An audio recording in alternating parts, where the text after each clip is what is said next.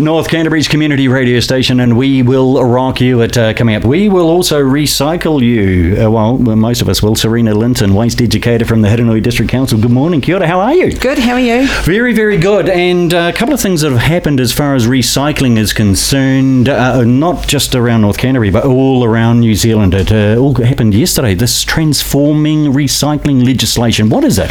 Oh, it's a new piece of legislation the government's brought in to standardise curbside recycling. There's 3 councils within the whole of New Zealand that have got till 2027 to get our glass sorted, and Hurunui is one of the ones that have been excluded, so we can sort out our infrastructure, how the community want us to do it, and all the other bits and pieces that go on with trying to figure out how to provide a new service for as least amount of money as possible. So that's the reason why you're exempt until 2027, the infrastructure, determining how this will all be funded as well, I guess. And we're going to go out in our long-term plan and ask the community exactly what they want and how they want it to look, like we do with most things. And you get the opportunity, you the listener, to discuss options, including timeframes, locations, other bits and pieces. That's democracy in action, yeah? Yeah, it's pretty cool how it works. Okay, so there is an exemption for Hurunui at the moment. What does this mean for glass recycling in Hurunui for now? For now, it means keep doing the amazing job we're doing. Glass cannot go in our bag.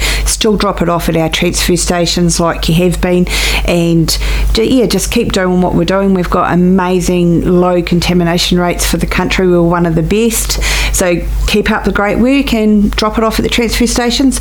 One of the reasons we do that is we keep our glass separate. It doesn't go to the same place where our recycling goes. It goes somewhere else, gets crushed, put back into roading, and it saves us about $180,000 a year because we backload into town on the Cape Valley trucks. Isn't that amazing that we're using recycled glass on our roads? It's cool, eh? I think that the cycle lanes, the greens, where you see the green paint and that sort of thing on cycle lane, I'm pretty sure I read somewhere that that's got a lot of glass in it. It possibly does, to make it sort of shine a little bit and stand out so you can see it. Yeah, there's not a lot of change to what's happening in the Hurunui from all the way up to January the 31st to the new rules in February the 1st. Not a lot has actually changed in the Hurunui, is it? No, nothing's changed. Do it as we're doing it.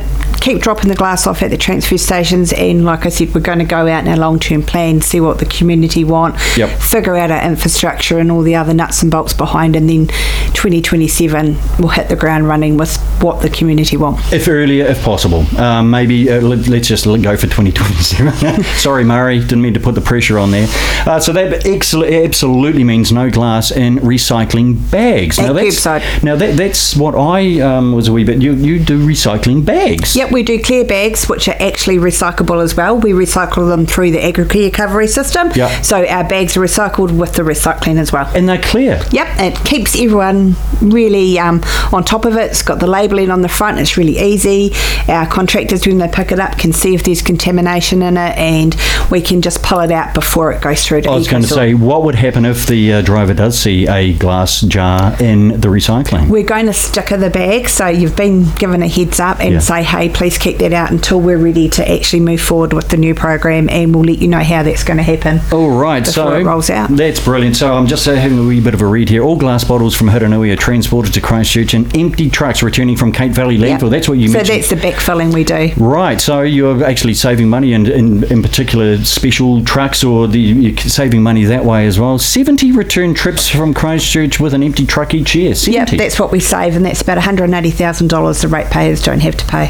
What will happen if levels of contamination of recycling from Hurunui increases? I heard you say before that it's actually pretty good, but what happens if it increases? If it increases and goes over the 10% threshold that we're allowed, we have to actually send it to Cape Valley. Okay. So I've been doing this job for about 7 years now with our team, and we haven't had a single truck in 7 years go to landfill.